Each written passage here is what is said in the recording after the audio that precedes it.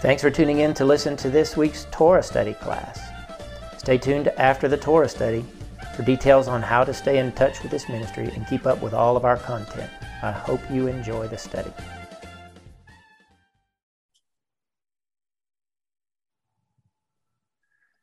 Shalom, everybody. We're back. We are in the survey of the scriptures. We're in Shemot, Exodus chapter 26. And we are still obviously talking about the building of the Mishkan. This passage is about the Mishkan itself. Who remembers what Mishkan is, what root word it's rooted in? Does anybody remember? We talked about it last week. Shekinah. Shekinah, which means what? The glory. Yeah, the settling down upon. Not necessarily the weight. The weight is a kavod. Oh, that's right. Both of them get translated as glory, but Shekinah means abiding, coming down and resting upon, staying upon, okay? So he built it, made it out of 10 curtains. And the drosh that I did this year for this portion, I can't remember what portion this is, but whatever portion this is, if you backed up and looked, the drosh that I did, I equated this to the body of Messiah. I don't know if you remember that.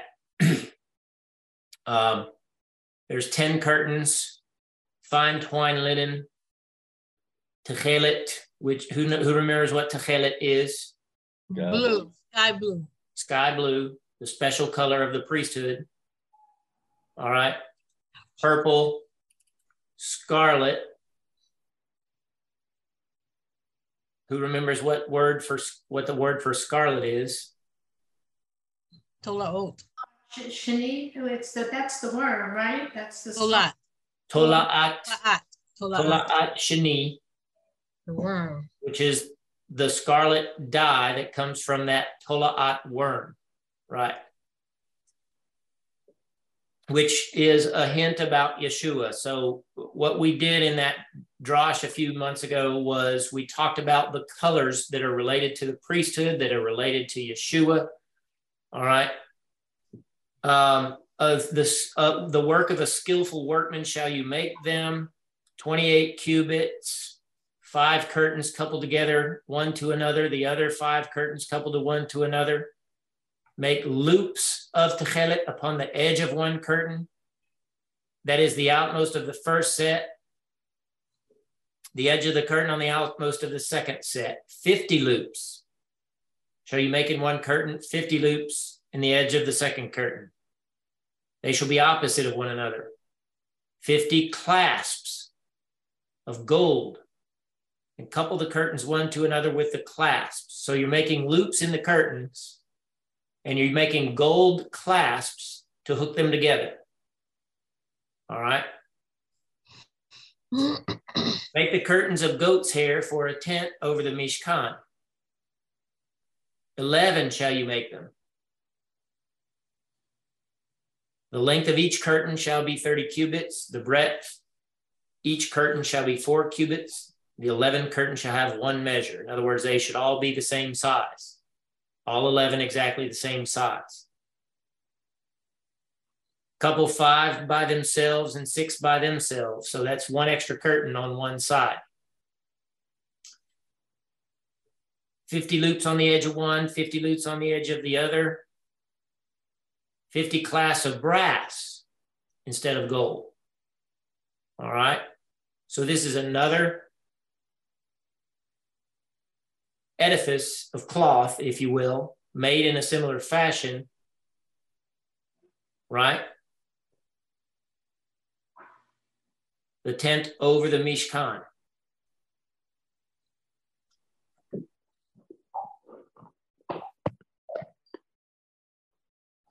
The overhanging part, that's that 11th panel, right?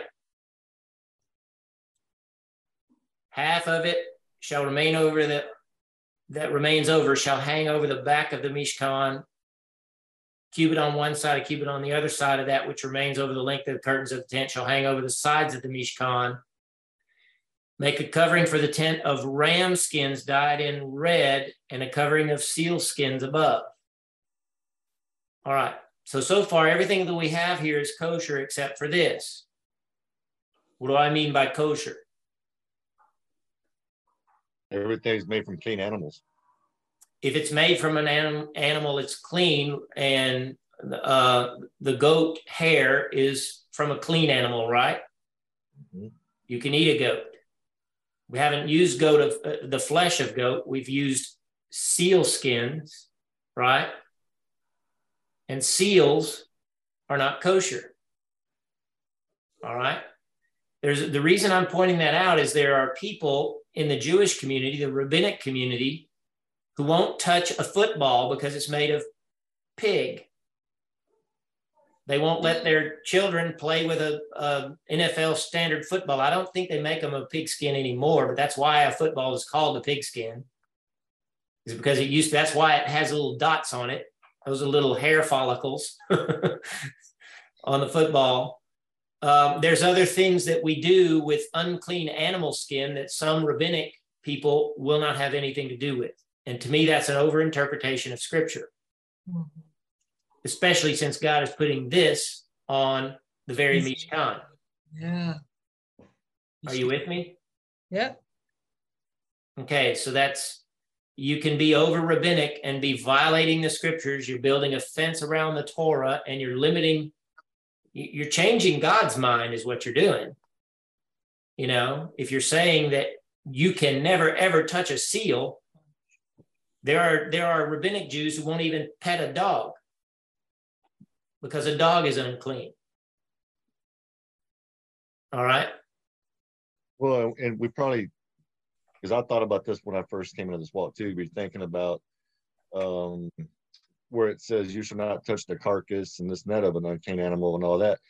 But then again, it just says you're unclean until evening. It doesn't say it's, like some mortal sin or whatever. Right. But what is a carcass? A dead animal. A dead body. You can't even touch a dead human being and walk away unclean. Right.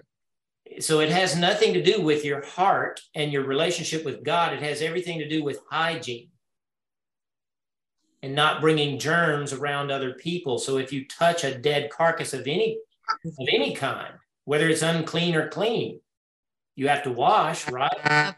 Yes. So people overinterpret the scriptures, and the rabbis are very good at it, and they're very good at making it sound godly. And there's actually a verse in the scriptures that say that. They sound like they're being, like it's righteous behavior. It does. It sounds like righteous behavior, but it's an overinterpretation of scripture. It's just like, and we looked at this last week, I think, so we're not going to go back, but Mark chapter 7, where the Pharisees, who were rabbis, were chewing out Yeshua, who is a rabbi. They were chewing out his Talmidim for picking grain on the Sabbath, for not washing their hands before they ate, which is not a Torah command. It's a rabbinic command. And they take the command to be clean when you're in the temple and overinterpret it and say you can't, because the priests have to wash before they do anything. So they take that and apply it to all of Israel.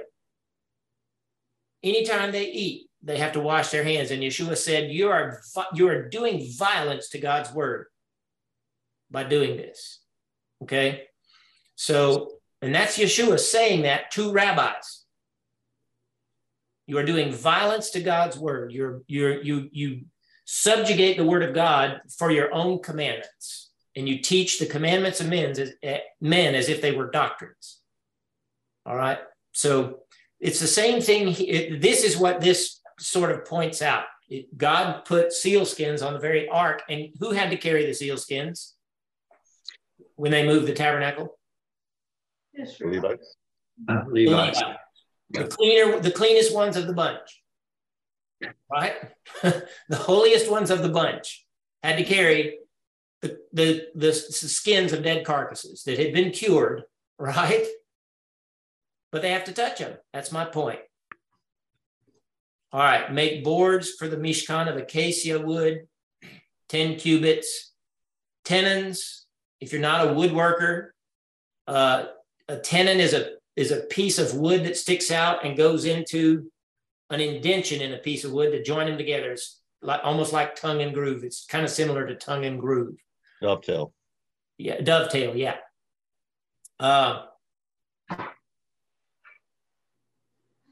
20 boards for the south and 40 sockets of silver under the boards. So you're making a silver bottom piece to hold the board up. So the boards aren't just swaying in the wind. They have something to hold them to the ground. All right. And what we're talking about here, where boards are, we're talking about two different parts of the Mishkan. What are the boards for? Who remembers?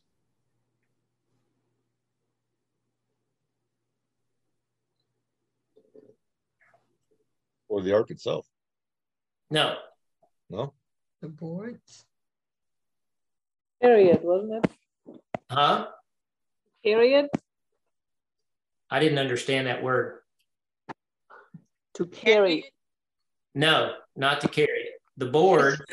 Oh, Is it for to hold up the coverings, the drapes on the outside of it? No. Okay.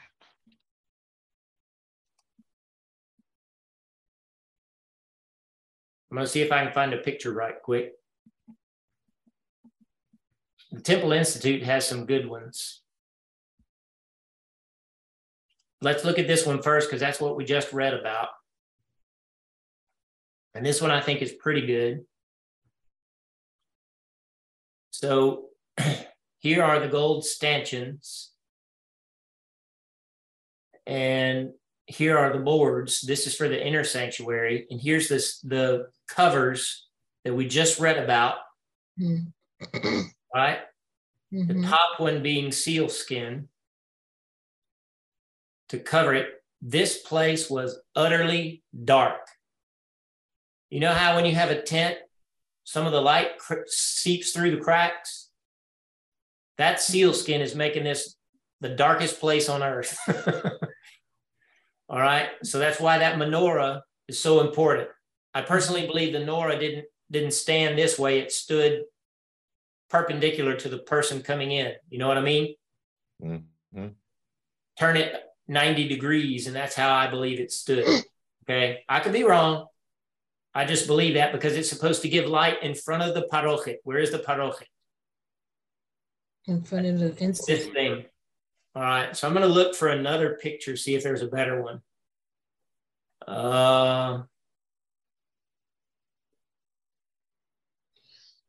You can see how many different opinions there are on this thing just by looking at this. Mhm. They did it the same way. The parochet is a little bit better in color, I think. But the boards are for here. What we just read about is this wall. And see the silver sockets at the bottom? Yes. Do you see that? Yeah. Don't everybody yell at once. Yeah. You can see a little black thing. I'm going to try to see if I can get a closer up view of it. 17. Different artists paint it different ways. That's the hard part about it. So the boards are just like the perimeter fencing. Yes, which is the Mishkan. All right. All of this together is the Mishkan. All of it together is tabernacle. Mhm. All right. The dwelling place. Mishkan is a dwelling place. But this one is the holy place. And inside of it is the Holy of Holies where they've got that smoke. Mhm. All right. This, look at this. This is what I believe it probably looked more like. Remember I told you they like to paint it in a tornado effect? Mm-hmm. Mhm. I don't believe it was a tornado. I think it probably looked something more like this. And I think that surrounded all of Israel, to be honest. Oh, go to the one of where it says Secrets of the Mishkan up at the top. Can you Is that see? I was looking for those little sockets. Can you see the sockets on there? Yeah. Kind of, sort of. This, I think, is one. This may be the one that they built. They built one out there in Shiloh in Israel or somewhere in the desert in Israel. And this might be that one. Okay.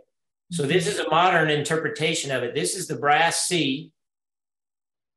And this is the altar. And of course, this is the tabernacle. All right. So anyway, that's what we're looking at. Okay. So question, that word south, I'm sorry. Yeah. Does it, what is the word they use for, because I read somewhere when it talks about the directions, even though we say north and south and things like that, they use the Mediterranean Sea or toward this way. They don't use the word, the actual directions, but something in that direction. Right. Yeah. So Negev can mean south, and that's actually the southern desert of Israel. Gotcha. East is Mikedem, which means from the old place, from antiquity. But it means east. All right. Tzafon is what we call north, but that is the place of the stored treasure. All right, because Mount Hermon is up in the north and it brings the water to Israel. All right. And then west, I'm struggling to remember west right now, but we'll probably run across it. Okay. But yeah, you're right. Those words are in reference to something versus just having a word for the direction. Yeah. And I think there are other words that also mean those directions. But many times in the scriptures, you're using the reference and not necessarily the direction. Does it have to do something with the Mediterranean, like the sea or something like that? It could. That may be what it is. Yeah. I'm just drawing a blank right now. All right. You shall make a parochet of blue, purple, and scarlet, and fine twined linen. Does anybody remember what I talked about when we did this a couple of months ago for the drosh, what the parochet? Yeah. Verse. What is it, Tracy? When you refer to it as Yeshua. Yeah, in particular. I just remember that part. Well, look at the colors: blue, purple, and scarlet, and fine twined linen. So I did examine the colors. Of course, the blue. We're in verse 31 here. Ve'asita farochet techelet. That's the blue. In this case, sky blue. He's our high priest. The veil has the color of the high priest in it. Right. He's our Argaman is purple. Argaman. And that's the color of royalty. Ancient Israel, before the Israelites got there, was known as the land of purple, because it was the only place in the world where they could make a purple dye, and so it became the color of royalty in antiquity. All right. Here's Tola'at Shani. Everybody knows what that is, right? Tola'at Shani, the scarlet of the Tola'at worm. And Yeshua hung on the tree and said, Ani Tola'at velo ish. I am a worm and no man. I'm not a man. All right. And then Shesh Mashazar, fine white linen, finely twined linen. And of course, that's righteousness of the saints, right? So he's wearing what the other priests wear as well. So all of it is all rolled up in Yeshua. But what verse are we talking about when we're talking about parochet that Shaul told us about?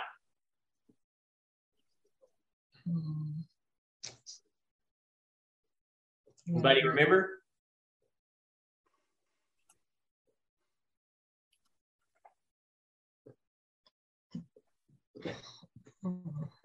Drawing a blank, man. Yeah. And I love that, Josh. That was good. That was real good.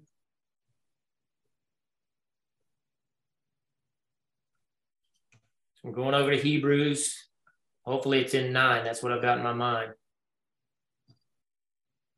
Yeah. All right. Then truly the first ministry, not the first covenant, the first ministry that's established in chapter 8, had also ordinances of divine service and an earthly Beit HaKodesh. What is that? Set apart house. Set apart, holy house, set apart house. The first Mishkan, which was made, had in it the menorah, the shulchan, which is the table, with the lechem hapanim, the bread of the presence on it. And it was called Beit Kodesh, the holy house. But the inner Mishkan, which is within the next parochet, was called Kodesh HaKadashim. And there was in it the golden censer, the Aron Habrit, that is the box of the covenant, the Ark of the Covenant, all overlaid with gold pot containing manna, Aaron's rod which budded, the tablets of the covenant, and over it the cherubim of glory, overshadowing the kaporet, which is the atonement seat. Now the Kohanim always entered into the outer Mishkan and performed their service of worship, but into the inner Mishkan, the Kohen HaGadol entered alone, once for himself and for the people.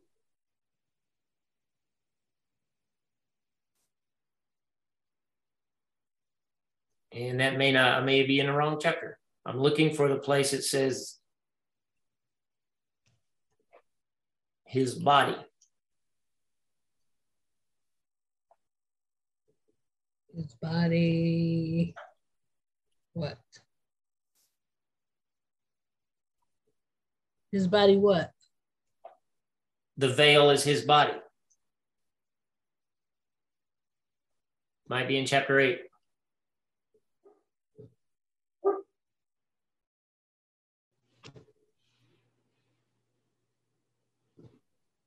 Might be in chapter 7. Man, I just knew I nailed it tonight. Apparently I didn't. Maybe 10, Must be. 10 verse 20. I was closer than I thought. Just went the wrong direction. Having therefore confidence to enter into the Beit HaKodesh, that's the one upstairs. If you read the context, he's talking about heaven. Having therefore, my brethren, confidence to enter into the holy house by the blood of Yeshua, by a new and living way which he has made for us through the parochet. That is to say, his body. Hallelujah. All right. Oddly enough, I wasn't anticipating this morning, but for the last 2 days, I'm a blogger. I don't have as much time to blog now because I'm back at work, but my next blog will be about the body of Messiah. Trying to communicate that again. Remember what I told y'all, that God has invigorated that message to try to communicate that to people. We are one body and we should start acting like it. Okay. And this veil was fantastic. I mean, if we go back and look,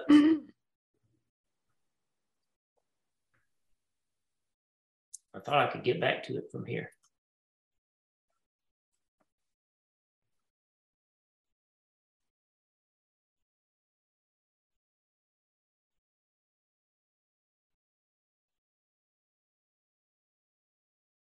Let me find one a little more detailed or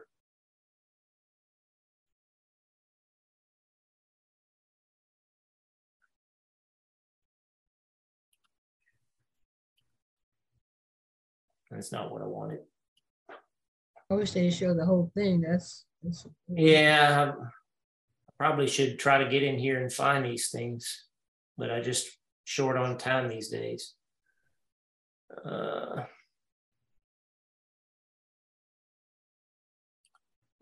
This is a good one to look at. It's not, I don't think the differential between him and the height of the curtain is good enough. All right. Mm-hmm. Because that's showing the tearing of the veil. Here's one. Let's look at this one. It's kind of small. Look how high up it goes. Keeps going up there. Mm-hmm. Man, I wish I could find a really good one. This will work. Yeah, I know. You kind of get an idea, right? Yeah. This thing was huge, and the thickness of it is off the charts. We don't understand how thick that thing was, and I believe it was even more resplendent than those little cartoons that we found to look at. That's my point. And it didn't have all of the colors in it that we see. That one of the cutaway of the tabernacle that we did was probably the better one. So anyway, that veil represents Yeshua's flesh. Mm-hmm. All right. Basar is both body and flesh. Besaro, it represents his goof. I've taught you guys before about the goof, right? Right. The resurrected body and the entity of his body worldwide. That's what goof is. The ancient Jews believed that. They believed that Adam was the goof. And of course, Shaul Paul teaches us that in Adam, every man dies, but in Yeshua, every man lives, right? Yes. So Yeshua is actually the goof. That's G-U-F if you're trying to spell it. It was an ancient idea that all men are part of one Adam. So when Shaul Paul wrote that, he wasn't making up something new. He was conveying biblical thought that already existed and showing that it had been fulfilled in Yeshua. And this parochet is a symbol of that, because in order to pass through into the Holy of Holies to get atonement, you have to go through that thing. It's the last thing you have to do, and you have to be prepared to walk through it. You can't walk through it dirty. You have to have bathed 5 times in an immersion pool. You have to be meticulously clothed in the proper clothing. And this is what I'm talking about. It's a concept I've tried to teach and I try to enforce on myself. And that is, I don't just sashay into the courtroom of God willy-nilly. All right. And when do we do that? When do we go to God into that room spiritually? When do we do that? Mm-hmm. After our prayer. Praise and worship. Will we go to the old the Ola? The worship. All When right. we pray. All of you are headed in the right direction, but can we all go into that room at once? Yes. I say yes.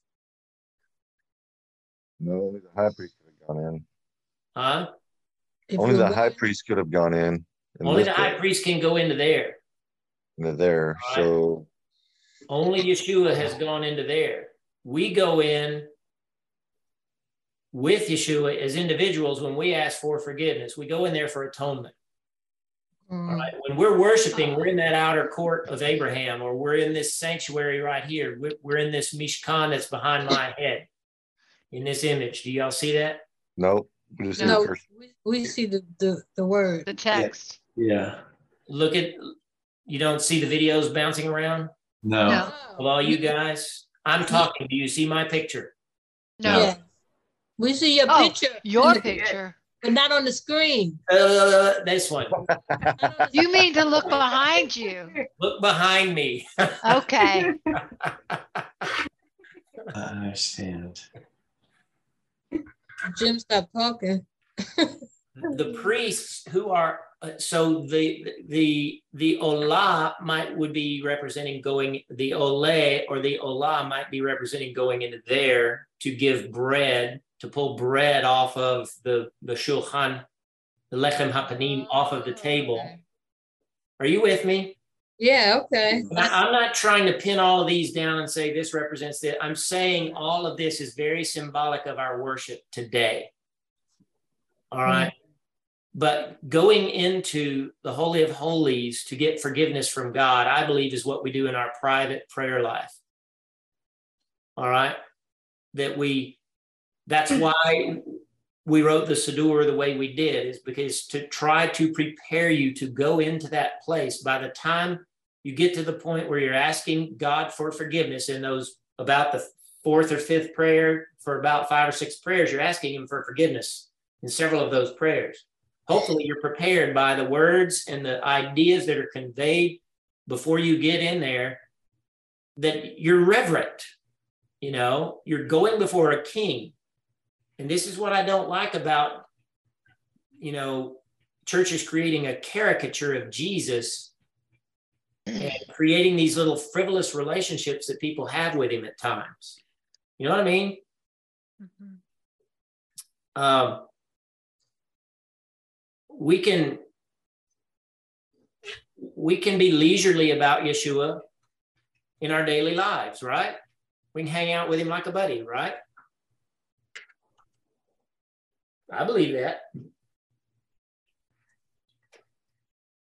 But when we're seeking atonement, we should be more reverent. When we're coming to him in the sanctuary, we should be reverent, not stoic and not stiff and stuffy and arrogant and cold. Not that. That's not what I'm saying. Joyful, but at the same time reverent. Is that possible? Yes. What are you trying to say, Joe?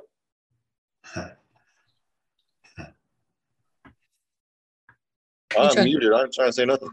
Oh, Okay. he's trying to quiet his dogs. I thought that was your dog barking. It Not was my dog. mine, sorry. I was just making a joke. I'm not offended by it. I love dogs. I was hoping I was catching Joe so I could pick at him. You guys get what I'm trying to say, though? Yeah. But I'm appreciative of how you took us, like she said, Shabbat, and when we're praying and our worship and the Ola Oleg taking the bread. But all that we're doing congregationally on the Shabbat is preparing us for someone to pray. Yes. So in that sense, yes, we're driving toward that, right? And we're driving toward that parochet. All right. But only you can go through individually to get your atonement. You know, we can pray congregationally, because what happens after the high priest goes in behind the parochet on Yom Kippur? What happens next? He sprinkles the blood. And then what? And he makes atonement for Israel. Well, that's what sprinkling the blood does. What does he do next? Does he use incense? No, he's done that beforehand. Okay. He comes back out. That's what I was going to say. He leaves. He comes back out and Right? huh? He has to change his clothing before he comes out, doesn't he? He can't change back there. No, but he can't come out with those same clothes, does he? He comes out from behind the veil and goes out and addresses Israel and gives them their atonement. And then he changes clothes. He can't show God all his goodness. He can't he can't change clothes behind the veil. No. And he can't change in the room that I'm sitting in, figuratively or virtually. He has to leave there before he changes clothes. So he comes out and he addresses Israel and offers, secures their atonement with the final rites outside the Mishkan. And then he changes clothes. All right.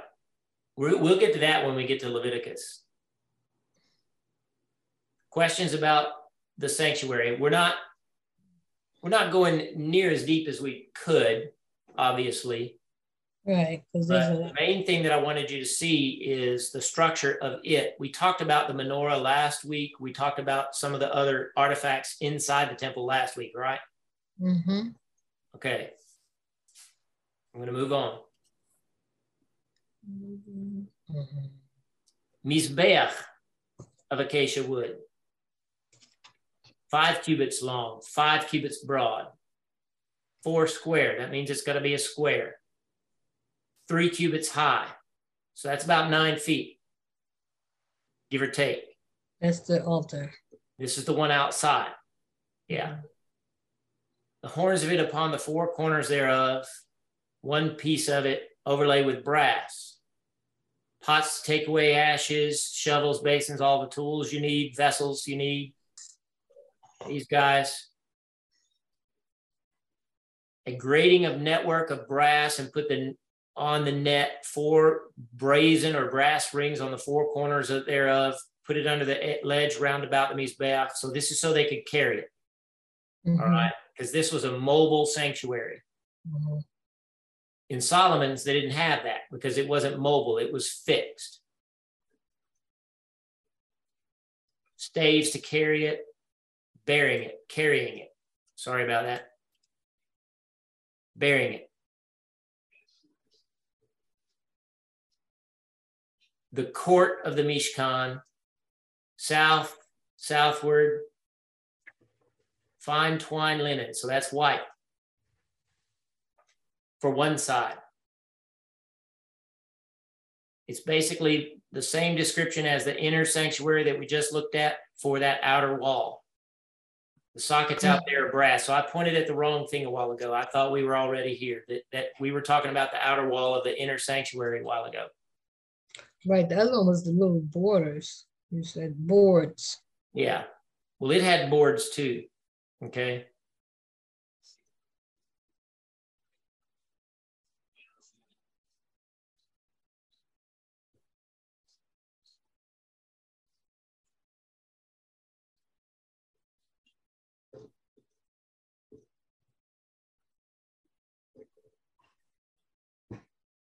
Any questions about that? So if you want to go back and look at it.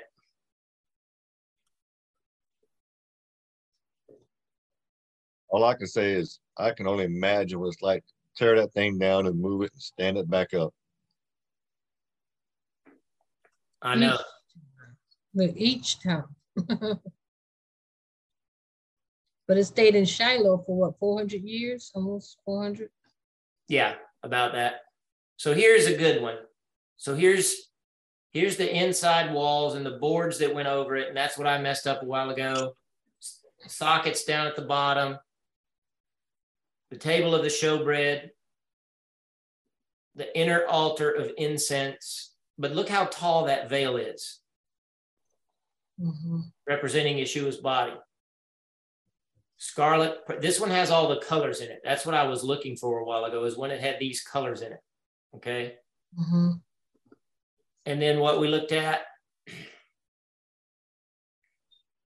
When we were in Israel and we went to the temple,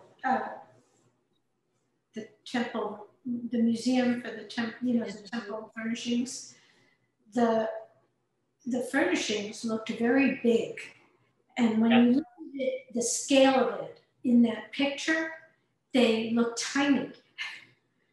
But when we saw them, they looked very big. So their surroundings had to be enormous, it seems. They were enormous. To dwarf the table of the showbread that we saw, which was huge, large. Well, what you have to recognize is that all the men of Israel had to get within this when it was time to worship. The women and children stood around or stayed in their tent, but you had to get all the worship age men, millions. Yeah, I was going to say that does no justice for inside that, or at least as many of them as you possibly could. So yeah, it's significantly huge. All right. But this is good to show you the outer walls that we're just reading about. Linen with a veil there that's in the same colors. That's what we just read about. You see that? Yeah. So this one is pretty good. And then we read about these walls in here and the sealskin covering it. That's what we just looked at. Okay. All of this. So I said the parochet is symbolic of the body of Messiah, but guess what? So is the whole thing. Right. Everything in here represents Yeshua and his ministry in some way, form, or fashion, including just this very courtyard. What does that represent?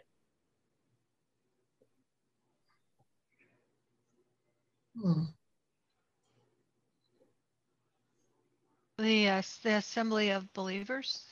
Yeah, the body of Messiah worldwide, those who worship him, those who come to him in truth. That's what this represents, because this is where you begin to worship This is where you say the things to God that he told us to say to him when we worship him. You know, people that don't like repetitious prayers because of what Yeshua said, I believe are missing out on a big part of the worship of God. Because God told the Israelites to say certain things when they were in here, and then he inspired David to write the book of Psalms. Yes.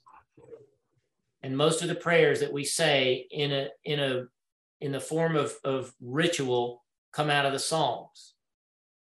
And a few of them come out of the prophets, which were prayers written by the prophets. All right. And so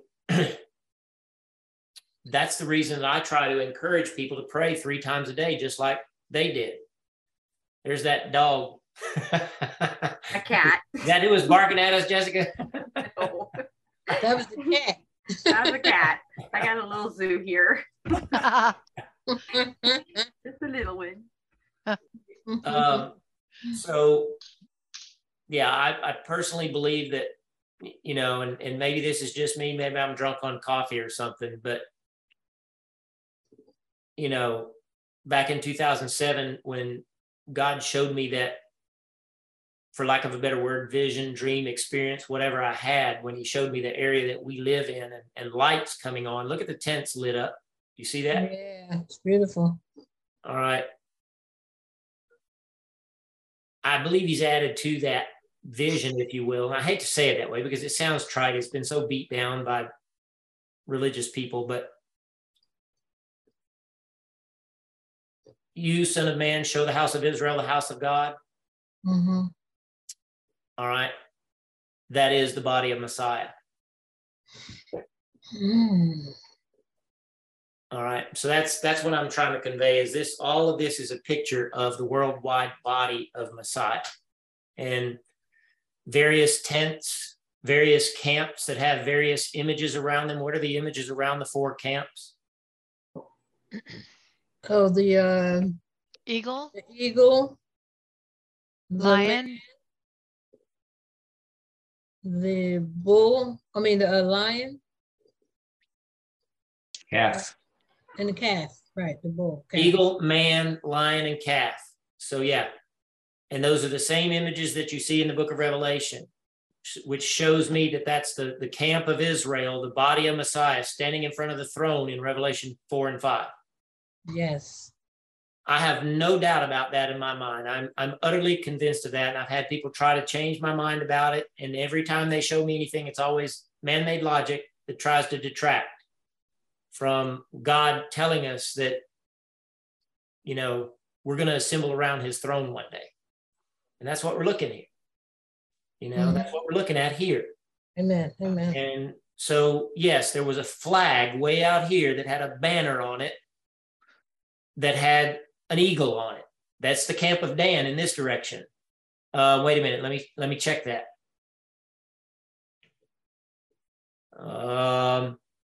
Nope, in this direction. We're standing on the north side. From this vantage point, this is the north. So Judah was in front, right? Judah is in the east on this side. This side, right. Which is kind of counterintuitive because it's on our left, but we're on the north, right? Okay. Over on this side is Reuben.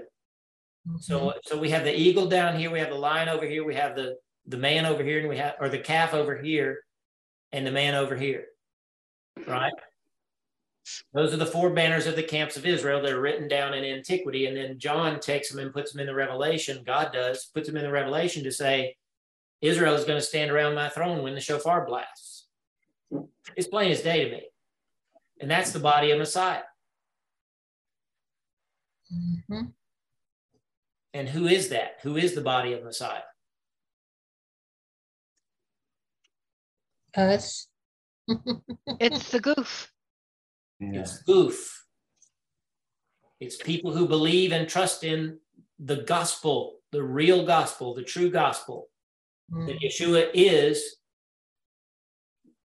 Yahweh manifested in flesh, right? Right. But he is still in his flesh. He's not a ghost. He's not a spirit. He's not God by himself. He's standing beside his Father.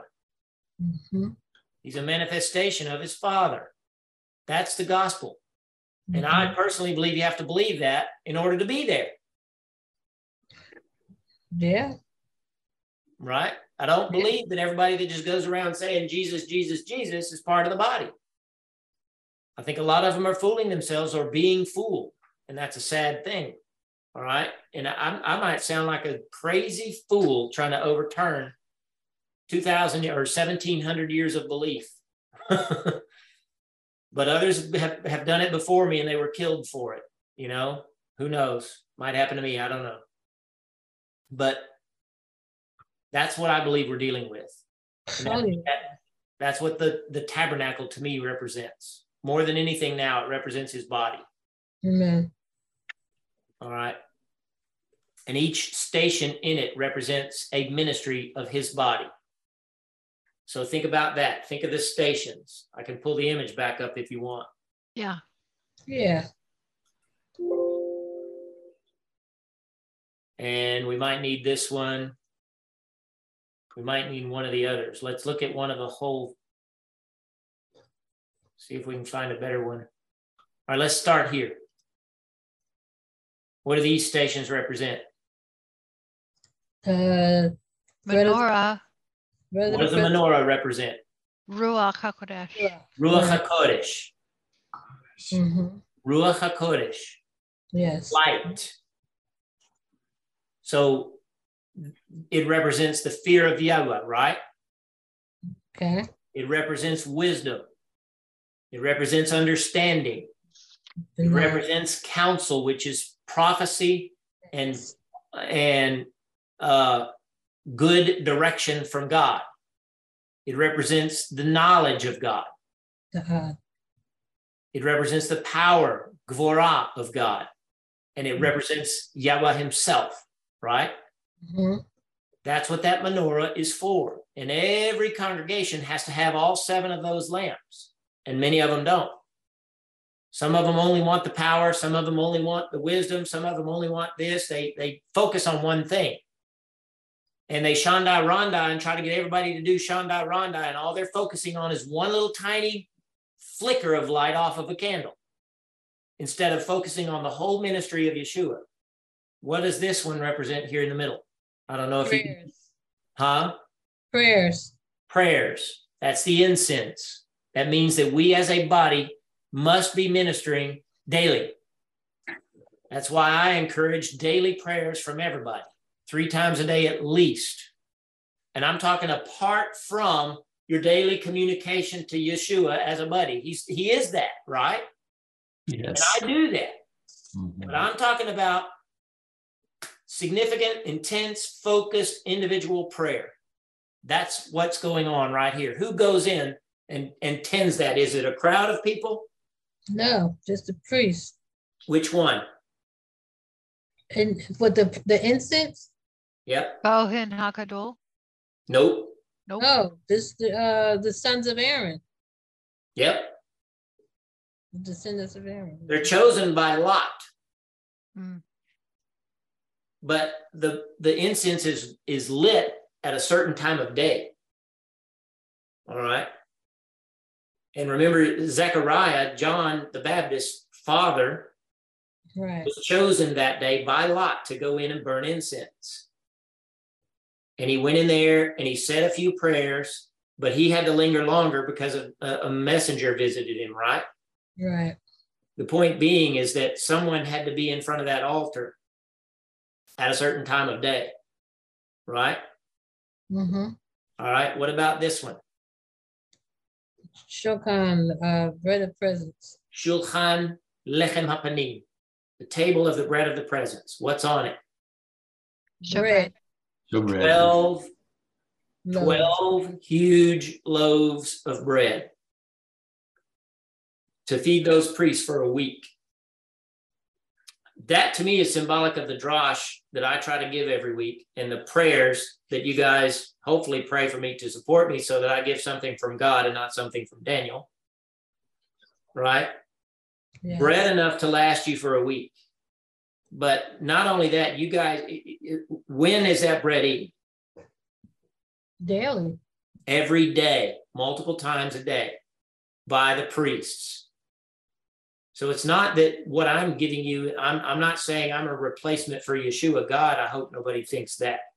Mm-mm. But just I'm the one baking the bread and giving it to you to go get and chew on. Amen. Right? Yeah. Let's call it that, because all I am is a servant. And hopefully you're getting it and you're chewing on it and you're being nourished by it.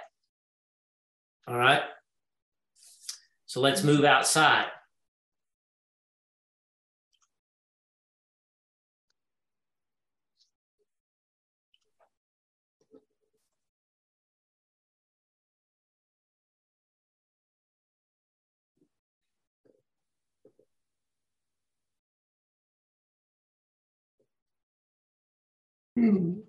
Here's a good one. Let's look at this one.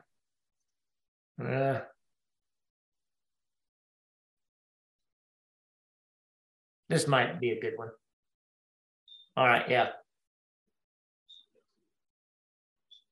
What's this? The Bronze laver. The lava. The brass laver, which is the sea, represented by the crystal sea that you see below the feet of God in Revelation. All right. What do they use that for? Washing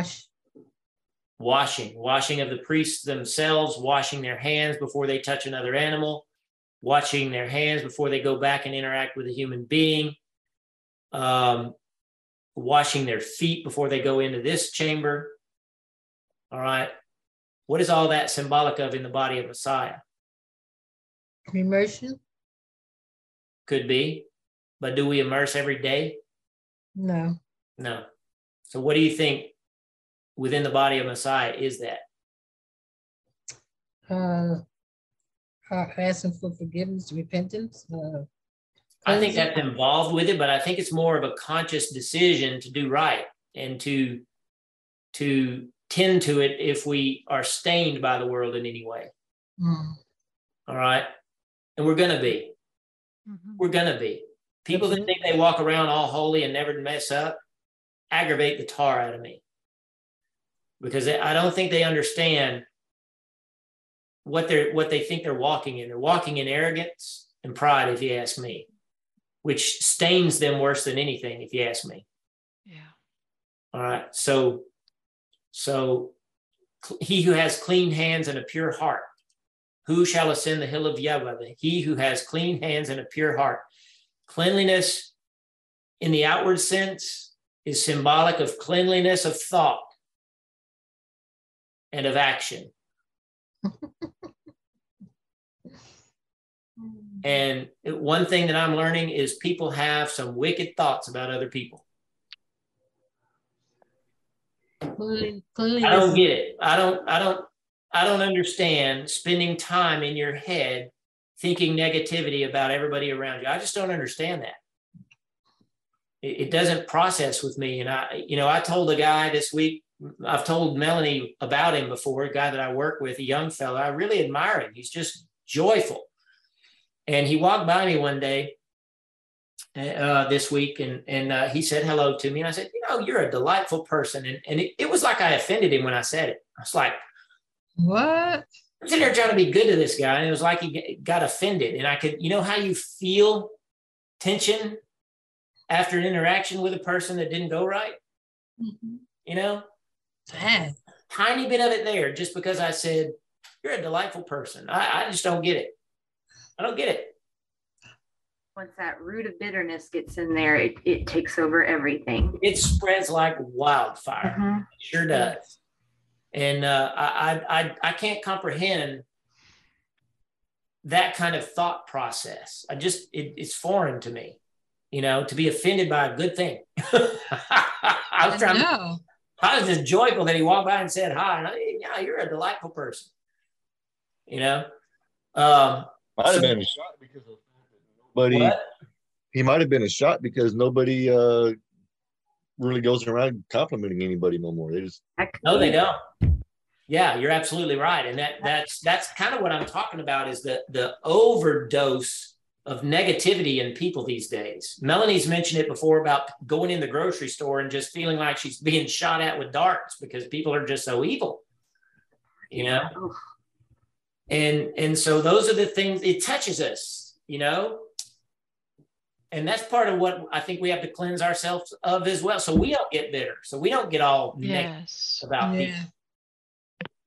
And that's a thing we have to do. How often did they have to wash if they were ministering in the temple for the day? Over and over and over again, right? And so what I try to do is by noon, I go in and I read. I'm reading through the Psalms, a chapter a day at noontime, you know, to try to keep that state of mind of purity toward people. You know, it used to be I sat at a cubicle all day and I didn't have to worry about it. Now I'm around 700 people a day.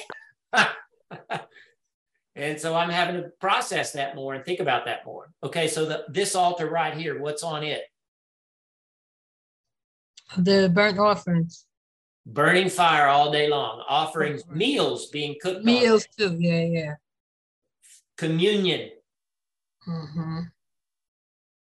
Communion with God.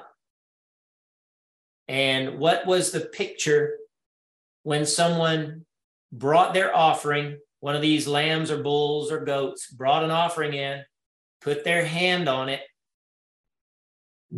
What were they doing? Transferring their sin to that animal. Transferring their sin onto that animal. And then what do? Slit its neck. Slit its neck, drain its blood, quarter it, cook it, and then what? Eat it. Dash it on the... Well, some of them were burned and some of them were eaten. I don't want to get into those details. That's for okay. All I'm saying is, yes, some of the blood was dashed here and there, but what I'm primarily driving at is eaten. Eaten by whom? The priest. Only the priest? And the one who brought the family. offering. No. Oh, the person too? The one who brought it. Oh. A part of it, and certain specific parts were for the priest. Okay. It was a form of communion. It was a shared meal in the presence of God. Is that like the table is laid before you? Yeah, absolutely. You prepare a table before me in the presence of my enemies. That's exactly what it's talking about. Man, all the sacrifices they had to do, I bet those priests had to be fat. No, because they took turns. So yeah, not every priest was in there all the time. It was a keto diet, Joe. It was a bit of a keto diet. Oh, keto diet. Carnivorous diet. Carnivore diet. It's Albert. Oh, my bad. Carnivore. It just seems like, man, that's a lot of eating because, you know, we sometimes don't think about how many sacrifices were done on a daily basis there that, right, but you had multiple. Remember how many of the tribe, because Judah was, well, not just Judah, but Levi, they weren't a huge tribe, but they had multiple men. You know, they had a bunch of men, you know. Well, there were lots of Levites, and so they would take turns bringing the offerings of those who came in. And I don't know what system they had in order to make sure that everybody ate, but everybody had to eat. And their family. It was probably, they certainly weren't starving. Point taken, Joe. No, they were not starving. They had plenty to eat, but so did the supplicants who brought them. And the supplicant would come in and take his part and go out and meet his family and eat the rest of it with his family. He had to eat part of it there. He'd take the rest out. His family would eat it. The priest took it aside and ate with their family. Right. And that's the point that people miss. People miss the deeper mechanics and logistics of what's going on. It is an act of mercy. You know, this is communion for all of Israel. They're all eating together. Yeah, everyone thinks they're just killing animals. Everybody just thinks they're being cruel to animals and burning animals and shedding blood, and they don't realize it's feeding Israel as well. It's feeding the priest. It's feeding everybody. Absolutely. And that's a beautiful thing. That's why eating is, do you realize eating is a big part of your faith? Yeah, 7 of them. Well, the first sin entered the world through eating. Eating. Yeshua secured the Brit Hadashah by eating a meal. Eating a lamb, sharing a lamb with his 12 disciples and some others. They shared a meal to institute the renewed covenant. Shaul says in 1 Corinthians chapter 11, you ought to wait and eat everybody together. So let's go there. Let us go together.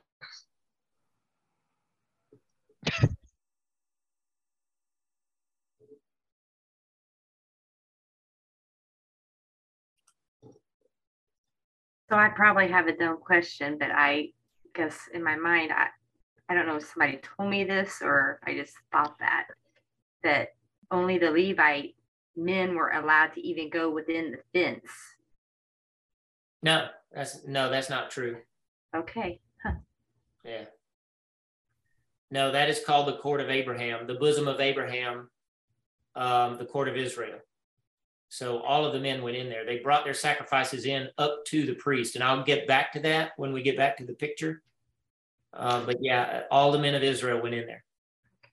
And in scripture, I think it talks about how they had to come in, bring their sacrifice to the altar, cut the throat themselves. That's right. Okay. Yeah. And I'll show you that route, that very path when we get back to the picture. But I want to do this first. Okay. Imitate me as I imitate Messiah. This is Paul talking. Imitate me, Paul, as I imitate Messiah. And Yeshua never once broke the Torah, right? Right.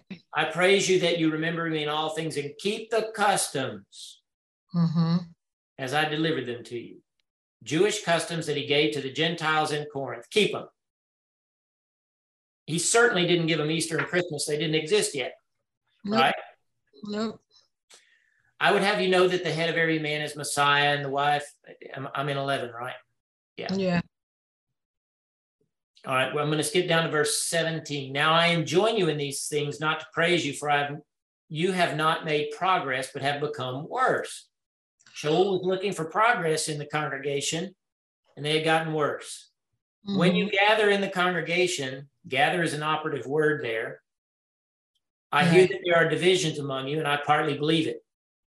Controversies are bound to be among you, that those who are chosen may be made known among you. You guys, we just walked through that, did we not, 2 years ago? Yeah. When you gather together, therefore, you do not eat and drink as is appropriate on the day of Adonai. But some men eat their supper before others, and so it happens that one is hungry and another is drunk. Why? Do you not have houses to eat and drink in? What he's saying is eat in unity. Eat this meal in unity. That's why if we were studying, when we get to Corinthians, if we were studying Corinthians, what you're going to find out is Corinthians is all about Passover. And this meal is referring back to something he wrote in chapter 5. It's about Passover. All right. And we understand, those on this call understand that we're keeping a mini Passover every Erev Shabbat, right? Yes. Right. All right. So this meal is what Christians call communion, but they have reduced it to a thimble and a wafer. Most of them. All right. So they're not having a meal and they're doing it together. At least they got that part right. But they're not doing what Shaul is saying here. All right.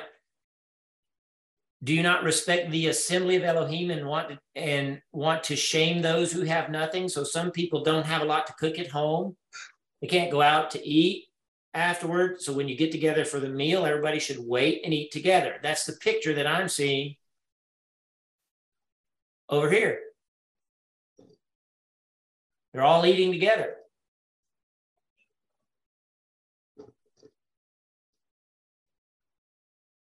Dad goes in with the animal, walks up to a priest. Jessica, are you following my cursor?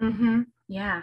He walks up to this side of the altar and meets the priest that's standing there. just dad. All right. He tells him what his sin is or what kind of offering he's making, whether it be a peace offering, a meal offering, a burnt offering, whatever. It's his choice most of the time to make that choice.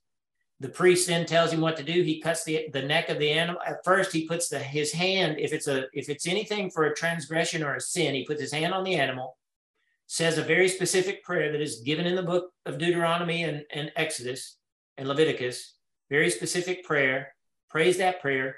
He himself cuts the animal's neck right there beside the altar, right about here.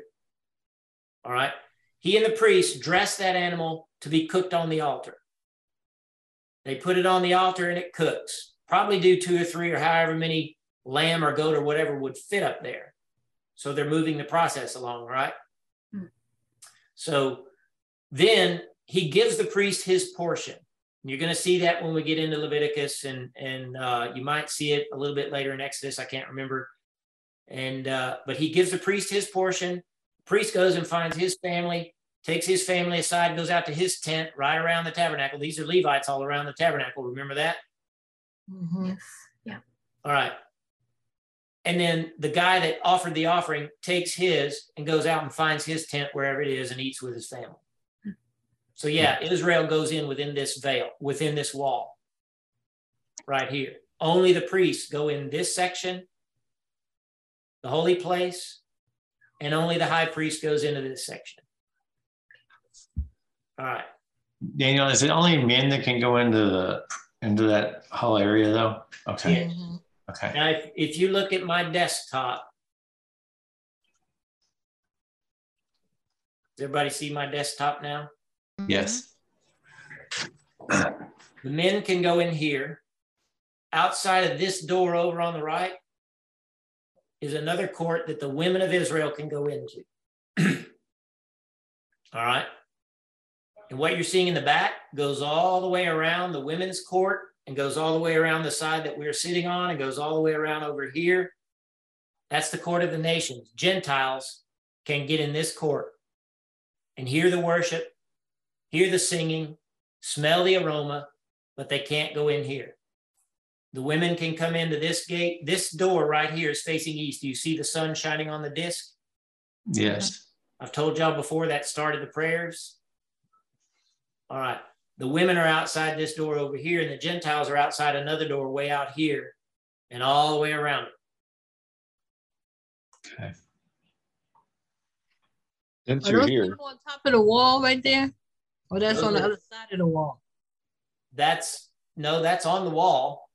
Most of the time, it's women up there.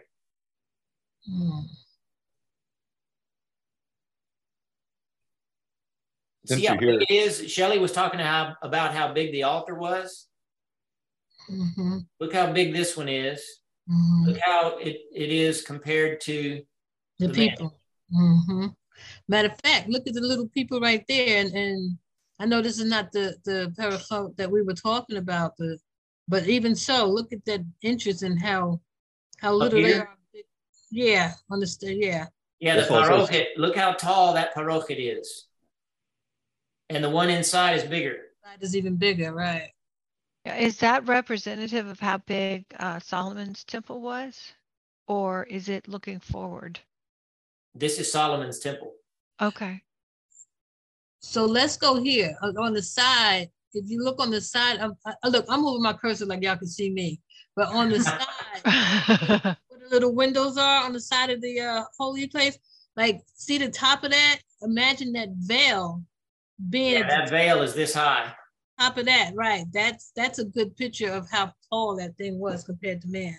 That thing could not be torn by a man. Because if I remember right, it was like 4 inches thick, the veil. The parochet inside, back in the back over here. Yeah, it's thick. Is however tall this is, which is ridiculous, and about 4 inches thick, the material. So, yeah, that's an amazing piece of fabric. I would love to have laid eyes on it. Can you imagine just being there? Oh my gosh. Yeah. And this is where we're going. This is symbolic. That's why I like this particular one. This is a guy that I have on Facebook. I stole it from him. Mm-hmm. Levin is his last name. You'll find him on my Facebook page. I've talked to him before. He sent me messages before. He's a neat guy. He's not messianic, I don't think, but he hasn't unfriended me and gotten offended such that he was, you know, Hopefully telling me you to take his stuff down or anything. I'm But, wondering if he could give us like a better view of this and a bird's eye view of. He might have something. I'll have to go check his website and see if he has anything else. The Temple Institute has some good artistic renderings of most of it. I just haven't had time to get on there. I used to have them all, but that was 2 computers ago. Oh, I know what that is. Is that the Abraham's bosom? You were going to tell us where that was in the. Yeah, on the. that's Abraham's bosom. That's what you're looking at right here. Okay. Where the altar is. This is the heart. Mm-hmm. You remember I told you it looks like a man if you look down from heaven? This is the heart. That's where we read from, right? Yes. This is represented by our bema, where I put the scriptures every day and we stand and read from. Yes. Those are our offerings, our sacrifices. Yes. The ark in our sanctuary represents the Holy of Holies back here where we draw the Torah out of. Mm-hmm. All right. So yeah, all of this is for the ministry of Yeshua. So you said looking from the top, it looks like a man. Do we have a like a above ground view of that somewhere? Yeah, I was thinking that too. He looked like a man. Yes. I think I might have one. I have some temple stuff in here. Let me see if there's one like that in here. You can kind of tell it right here, but maybe not. Getting closer there. That's the court of the women. Everybody see that court right there? Uh-huh. On the outside.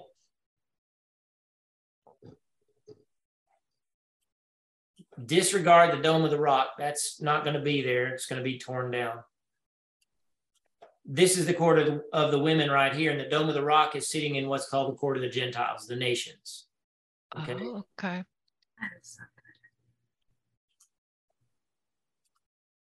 You know, I hate that they have them so many different sizes and everything, and not depicting it as cool. Here we go. I knew I had one. That's good. But imagine it 10 times, 100 times bigger, right? You see his heart, his torso, the head, the arms, raise it up to praise God, the legs. You see that? Oh, for crying out loud. Isn't that amazing? It's a man. He looked like a man. Yes. And the heart I'm telling you, this thing represents the body of Messiah. Wow. Oh, wow. Hallelujah. And the heart is in the altar. The heart is the altar, and this is the women's court all around. Court, the men go inside here. The Gentiles are all around here. See that? Mm-hmm. But you can tell how it looks like a man, right? Yes. And since we're here, these little holes in the corners. Yeah. Anybody care to hazard a guess what those are? That's where the torches go? No. Are they for fellowship? No. Okay. Those are mikvot. Oh, yeah, that's what I was looking for. That's where they immerse. Oh, okay. They come in, they go down the wall, they immerse, they go out. All right. This one is a good representation of what you're seeing from above, but there's some things a little bit wrong with it. But I like it for the purpose of seeing that it looks like a human being, right? The arms and legs and the head. Everybody sees that, right? Oh, yeah. I have never in my life heard or seen that. Is that indicative of that height you've been talking about of the parochet at the Holy of Holies? You can really see how tall it is. Well, I don't know if the Holy of Holies goes all the way up, and I don't know how accurate this one is. Okay. Because this one kind of Looks like I've it got a seen second. more represent the house this way than I've seen it represented this way. I'll just say it that way. Okay. Yeah, it looks like it got a second floor to it, Yeah.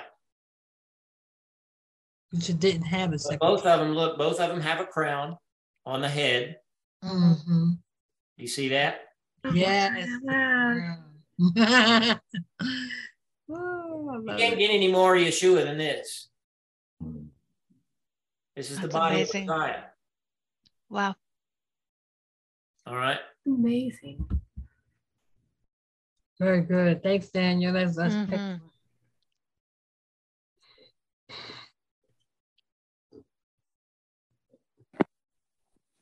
All right. Now we're getting into something that I really like. Olive oil for the light.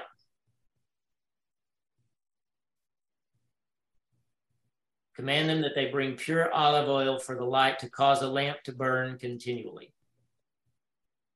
What is Ohel Moed? Does anybody know? Rohel is a tent, isn't it? Tent Yes. of meetings. Moed is a Tent of Oh. meeting is the common interpretation. a meeting time. Or Tent- appointments. Tent of appointment or meeting time, yes. Ohel Moed. Outside of the parochet, which is before the testimony, Aaron and his son shall set it in order to burn from evening to morning before Yahweh. It shall be a statute forever throughout their generations on the behalf of Bnei Yisrael. There is contention in the rabbinic community as to what this looks like. And you've already seen a couple of representations of the temple that showed the menorah standing sideways versus parallel with the parochet. They show it standing perpendicular to the parochet. Does everybody understand that? Mhm. No. I'll try to show you when I get there. Okay.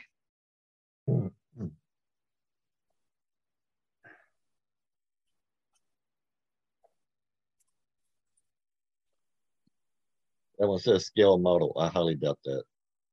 Yeah. Near Tamid.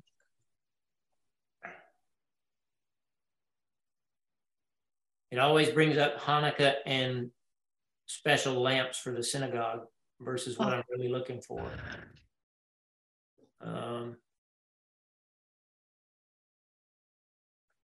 Let me just do this, maybe.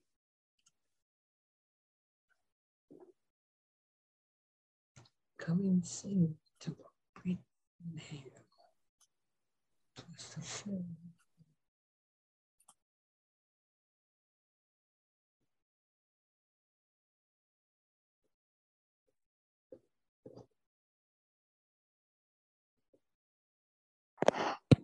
I'm just going to bring up this, maybe.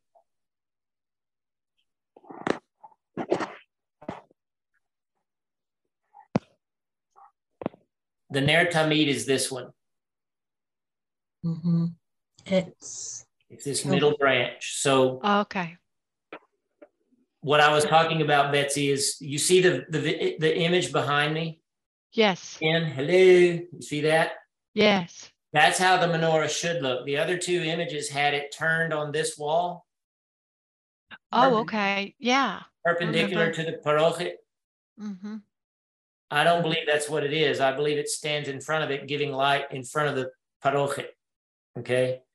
So they put enough oil in it in the evening for it to burn down, but then the priest has to come back in and make sure that the middle one burns all night. That's what the Ner Tamid is. So it should always be lit. That middle branch is always lit. Okay. So represent. Huh? I said represent X, the tree. Yes, the tree. And counsel. Counsel, which is prophecy and the counsel of God's word. Yes, that's what that spirit represents. It always has to burn. That's why, to me, counsel is the most important thing that you can give a congregation, and that is the counsel of God's word. It has to be, everything has to be founded on his word, not on powers of the Spirit, healing and tongues. And those things are wonderful. And sometimes I get a little, colorful when I'm trying to dissuade people from focusing on those. They're important, but they're not near as important as the counsel of his word. Amen. All right. So you said Mer Talmid as like Talmid, Talmidim? No. No? Talmid. Always. The lamp always. Okay. The continual lamp is what Tamid. Tamid means always or continual. Gotcha. All right. And so that's very important.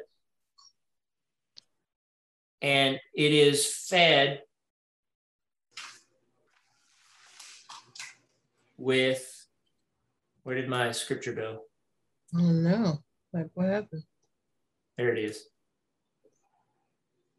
It's fed with olive oil, pure olive oil. And if you went to Israel, Shelley did. Tracy, you went on the first trip, didn't you? Hello. Yeah. We stood in Nazareth and we watched, we saw an olive press that made the kind of oil that we're talking about.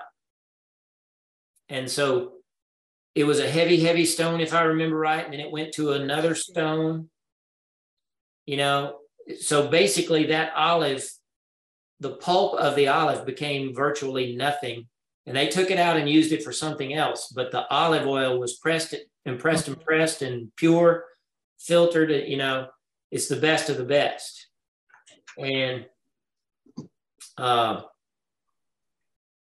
kind of think that is symbolic of bearing the burden of Messiah, because what is oil? What does it represent? The Spirit, the Ruach. Right, but a particular facet of Ruach. Anointing. It's anointing. In order to get to the anointing oil, pressing has to happen. And I don't think it's a coincidence that when you go to Gat Shemin, which most people know as Gethsemane, Gat Shemin, the Garden of Oil, on the Mount of Olives, one of the first things you see is an olive press. And I'm willing to bet it might be on the very spot where Yeshua prayed that night and sweat blood.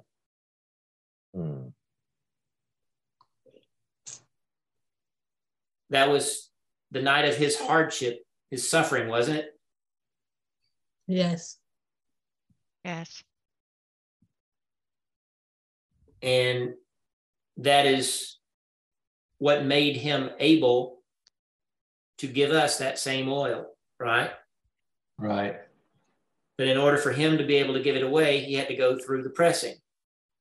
Wow. It's the same thing for us. You think it's any different? You think God just automatically zaps people with anointing and they just have this happy-go-lucky life, abracadabra, going around blessing everybody? The anointing is a burden that is worthy of bearing. Y'all believe that? Yes. That there's so much that occurs around olive oil and olive trees. Yep. Anointing oil and the Mount of Olives that so lends itself to the fact that he was hung on an olive tree. Yeah. Oh yeah, there's no doubt in my mind that Yeshua didn't hang on a cross. He hung on an olive tree. I have zero doubt in my mind about that. And, I know that, people throw all kinds of so-called evidence that he hung on a cross. I don't believe it. Not after having stood in Gat Shemin and seen that olive tree that we saw. You remember that, guys? Yes. Could 3 men hang on it? Yeah. You have to have a picture of 3 of our guys. I'll just see a picture of that. Yeah, we got to, I'll show you a picture, Jessica. Yeah, awesome. I have to find it. You can include me on that, Tracy. Yeah, that tree has probably been there for 2,000 years. So there's no doubt in my mind that there was probably several of those size trees standing there. As a matter of fact, our tour guide told us that the root of some of those trees has been there for 4,000 years. That time of David. And an olive tree comes back. You take it down, the root is still there, it comes back. All right. And that's a picture of Israel being cut down, but coming back. All right. Amen. So y'all could have possibly seen the tree. It wouldn't surprise me. It would not surprise me, because that one we looked at that was so big that 3 men could have hung on it. I don't think it would. They live about 2,000 years. But the root of it could have been the same root of the one that Yeshua hung on. Yes. Same root. Wow. Coming out of everywhere, out of the concrete. It was everywhere. Yeah, the root, you can see the root crawling all over the ground, right? So yeah, it's amazing. And like Shelley said, it's oil for the lamp. We're reading about it for the lamp here, which is a Ruach HaKodesh, but it's also anointing oil. It's the same oil that is used to anoint Aaron with. And all of that is symbolic of Yeshua's anointing, which is the presence of the Ruach HaKodesh, the tangible presence of the Ruach HaKodesh. And so, every morning I'm praying that God gives me enough of that to give away. Amen. That's whoever I meet every day, I want to have that available to give away. Amen. I want to have his love available to give away. That's what I'm praying for. And I deal with people all day long now, and I have the opportunity to do that. And I strive to do that, to give that away. And they don't know what I'm doing, but I can tell you this, I'm connecting with people. Hallelujah. So, and it comes at a price. It's like I said, that one guy, and it was immediate. I haven't been planning that, it was just an immediate response to his kindness toward me that I just, I don't know. I'm so awkward sometimes. I think I'm just a goober to everybody, but I do, I want to give that away, and sometimes it comes at a price, But yeah, the olive oil, the olive tree is critical. And here's another thing that I'm going to close off. That olive tree is a picture of a menorah. Mm-hmm. You stand in an olive tree, and you stand a menorah in front of an olive tree, and you see the same image just about. There's no doubt in my mind that that's what God fashioned the menorah after, is an olive tree. He just did it in an orderly fashion so it could be totable and movable and give light in the proper perspective. Thoughts? And then the center trunk of the tree, and then the two hands of Yeshua and the two hands of each of the men nailed to the tree with him makes the 7 lamps. There you go. Did y'all catch that? No. Say it again. The trunk of the tree that Yeshua, his body, was hanging on is the center piece of the menorah. Yes, the tree of the menorah, the etz, the counsel, the spirit of counsel. Yeshua's arms were extended. So that's 1, 2, 3 branches of the menorah. Then you had 2 other guys. 1, 2, 3, 4, arms extended. 7 branches hanging on a tree. So for crying out loud. Wow. It was a menorah. It was circular in fashion because they were all hanging on it in a circular fashion. And Jessica, you may not be privy to the teaching that these guys have had before. They know this. The Gospels tell you that this is how they were hanging there. It's just people don't see it because they read it with the preconception of all the paintings they've seen and what people have told them. But the way the Gospels read is they were around that tree.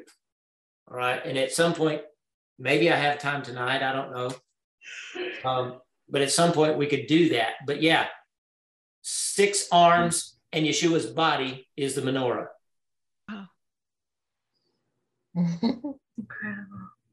Is that incredible or what? Yeah. Yeah. And that's what the Ner Tamid is, Yeshua. He's always lit. Amen. Our lamps are going to go out or dim at times. But he's always lit. He's resurrected. Right? Hallelujah. It'll be a statute forever throughout their generations.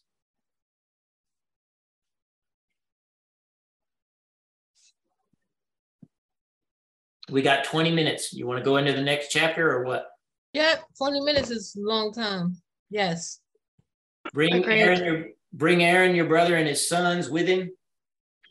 They may minister unto me in the Cohen's office. Aaron, Nadav, and Abihu, Elazar, Tamar, Aaron's sons. Make holy garments, kedoshim garments, for Aaron, your brother, for splendor and beauty. Splendor and beauty.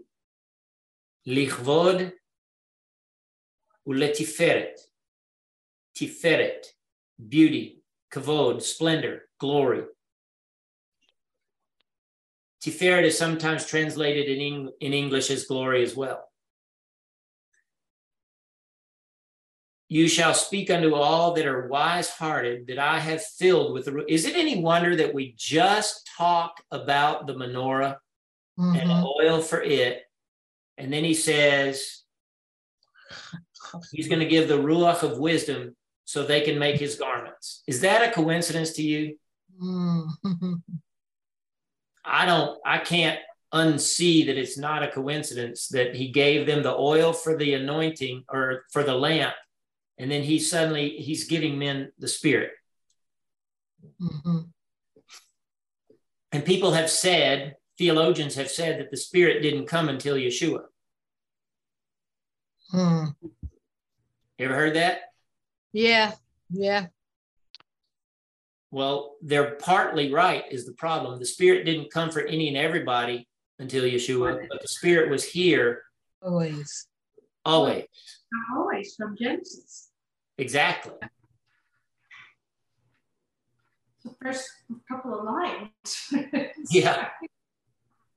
That they make Aaron's garments to hallow him, that he may minister unto me in the Cohen's office. A breastplate, an ephod, a robe, a tunic, a mitre, and a girdle. The armor. The armor of God. I was just thinking that. The armor of God, absolutely. Yeah, when we get to the armor up in Ephesians, people, as a matter of fact, I saw it represented that way twice in the past week, a Roman soldier. Oh yeah, this Roman soldier, yeah. It's always a Roman soldier that they equate the armor of God to, and that's not utterly wrong, but it's just sad that it doesn't convey the full picture. All right? Yeah. That he may minister unto me in the Cohen's office. They'll take gold, techelet, and purple, and scarlet, and fine linen. That's for the ephod. They shall make the ephod of gold, techelet, purple, and scarlet. So they made gold thread. Do you realize that? Fine twine linen, 2 shoulder pieces joined to the 2 ends thereof, skillfully woven band which is upon it to gird it on, gold, techelet, purple, scarlet, and fine twine linen. Take 2 onyx stones and engrave on it the names of Bnei Yisrael, the sons of Israel. 6 of their names on the one stone, and the names of the 6 that remain on the other stone, according to their birth. So on here, you have them in the order of their birth on each stone, 6 on one, 6 on the other. You start on the right in Hebrew, right? Right. So Reuben, Simeon, Levi, Judah, and I believe the next ones are Dan and Issachar, if I remember right. Naphtali. Dan and Naphtali. Okay, maybe. And then the other 6 on this side. All right. I've been trying to memorize them. Okay. Cool. So those black onyx stones, they're square. If I If I can get to it before next week, I'll pull up images of these because I know the Temple Institute has them, and I'll pull these up. Put the 2 stones upon the shoulder pieces of the ephod to be stones of memorial for the sons of Israel. Aaron shall bear their names before Yahweh upon his 2 shoulders for a memorial.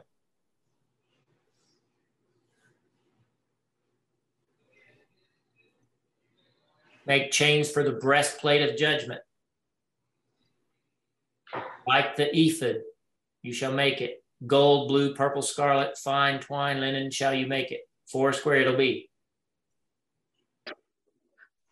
Set in it 4 rows of stones, a row of Odim, and I put the actual stones because nobody really knows exactly what these are. There's debate about some of them. So I put the Hebrew words. Odim, Pitdah, Bareket in the first row. So there's 3 in a row, right? So there's 4 rows because it's 12. No sapphire. Sapphire, I do know is sapphire. It's amazing how much the English looks like it. Yahalom, 3rd row, Leshem, Shevo, Achlama, 4th row, Tarshish. That's interesting to me. Yeah. The sons of Tarshish, the ships of Tarshish, Shoam, Musabot.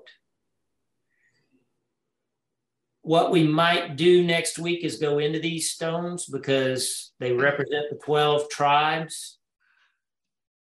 And of course, each of those men was born in a certain month. The Jewish people, from parts of what I have read, believe they were born in one of the 12 months. Get what I'm saying? So this is, I was going to ask this, is that where we get the idea of the birthstones that people sometimes wear? I think the birthstones that people use are a perversion of this and a distraction away from this. Yeah. So I think it's actually just for fun. Me and my family, when the kids were little, we looked up all our stones from this setting.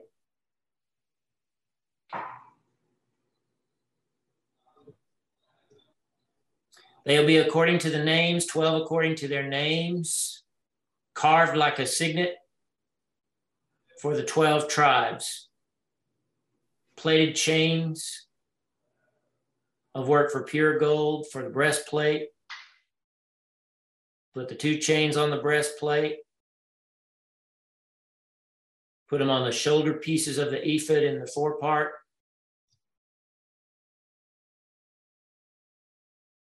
So this is all making the ephod and the breastplate. So the ephod, who knows what the ephod is?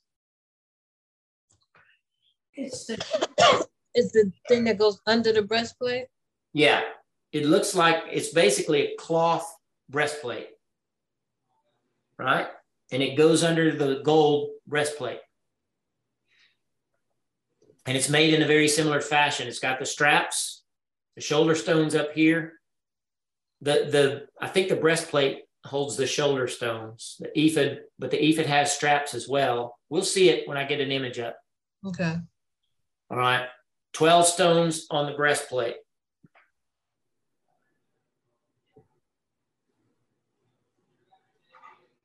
So the ephod is the plate carrier.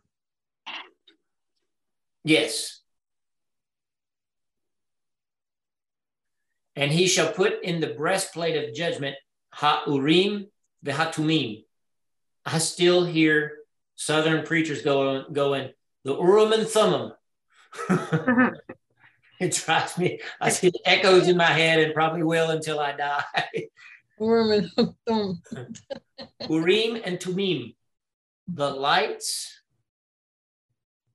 You lit up everything for sure. The lights and the purenesses. Tumim. Tam means pure. And this is the plural of it. Or is light. And this is the plural of it.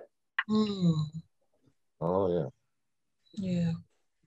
All right. And they'll be on his heart when he goes in before Yahweh. And so ancient Jewish tradition tells us, and I'm thinking it's probably reliable to some degree, because they've been known to make stuff up as well. But I think this is probably true, that there's a pocket in the ephod, and they put a parchment in the pocket that had God's name on it. Now, some of the rabbis will tell you that that name is actually a verse out of Exodus 12 that's 72 letters long, and that's the 72 letter name of God. I don't believe that. If it was God's name, it was God's name. People are forever trying to blot out God's name and change it for something. I personally just don't believe that God has a 72 letter name. What did he tell us his name was? Yahweh. Yahweh. Yep. That's right. They shall be upon Aaron's heart when he goes before, hello. Can you see that? Can you say tumim is purity as a... Yes. Light and purity. Light and purity. Yes. I was just being very literal to show you that it was plural. But the thing I want to point out is Aaron is wearing this light and pureness on his heart. And tradition says it's God's name. Whatever you believe his name is, I know what it is based on the word. What's the counsel of God?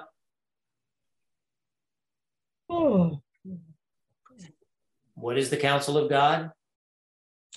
Torah, Yeshua. His word. Right. So whatever you believe his name is, I do believe his name was put in that pocket. I believe it's this name. So it's like a reflection of God in the priest. Nothing could be more proper to me. For him to walk in bearing the name of God on his chest, on his heart, symbolically. But what the Urim and Tumim do practically is they are the counsel of God in regard to what to do for war. Will God give us victory? The king would say. And you have only one instance where David consults the Urim and Tumim.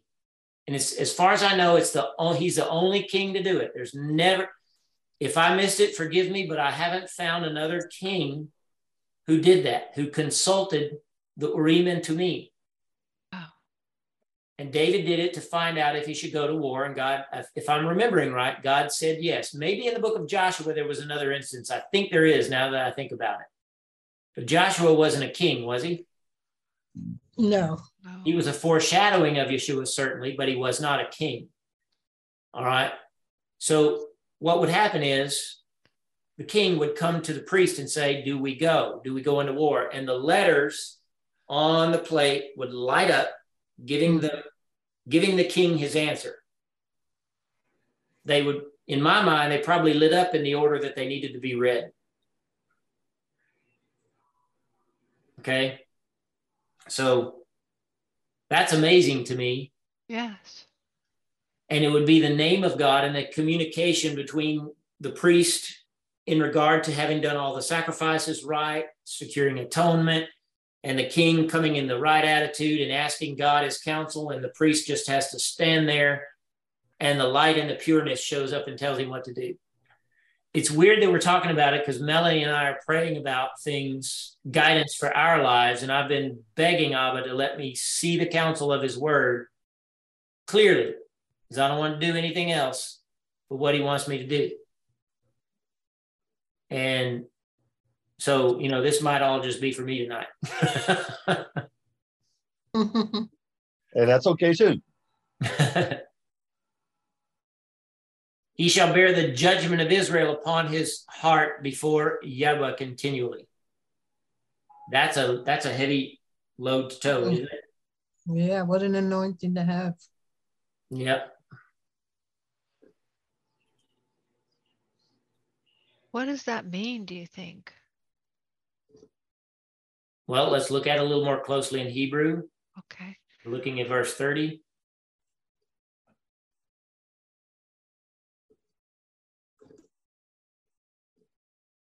V'natata el choshen hamishpat et ha'urim ve'et ha'tumim. Let me see, it's toward the end of the verse, isn't it? Yeah. Ve'nasa Aharon et mishpat b'nei Yisrael alibo. He shall lift up or carry the judgment of the sons of Israel on his heart. So think on that for a minute. And what do you think it means? Nasa. Lift up or carry. That he will continually have the, like you say, the burden of Israel, like concerning them, going to the Father on their behalf and just having the compassion for them. And could we say responsibility would fit? Yeah. Yes. I think so. But even so, having a because heart. we use mishpat, judgment, to make decisions by. Right? I believe that's what he's talking about. Ultimately, the decision is Aaron's. And if he gets it from God, he knows that Israel's going to go in the right direction. If the priest is right with God and gives counsel to the king, they will go in the right direction at the right time. That's what I believe it says. Because no man can carry someone else's sin, right? Right. He's not standing and suffering their judgment, which some people think this says. I don't think that's what it's saying. Any thoughts?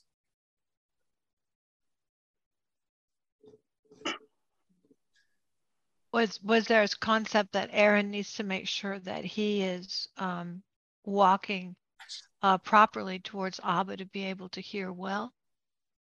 Absolutely. It's not about hearing his voice so much as it is just doing what he's supposed to do as a priest and being there as a representative between God and Israel.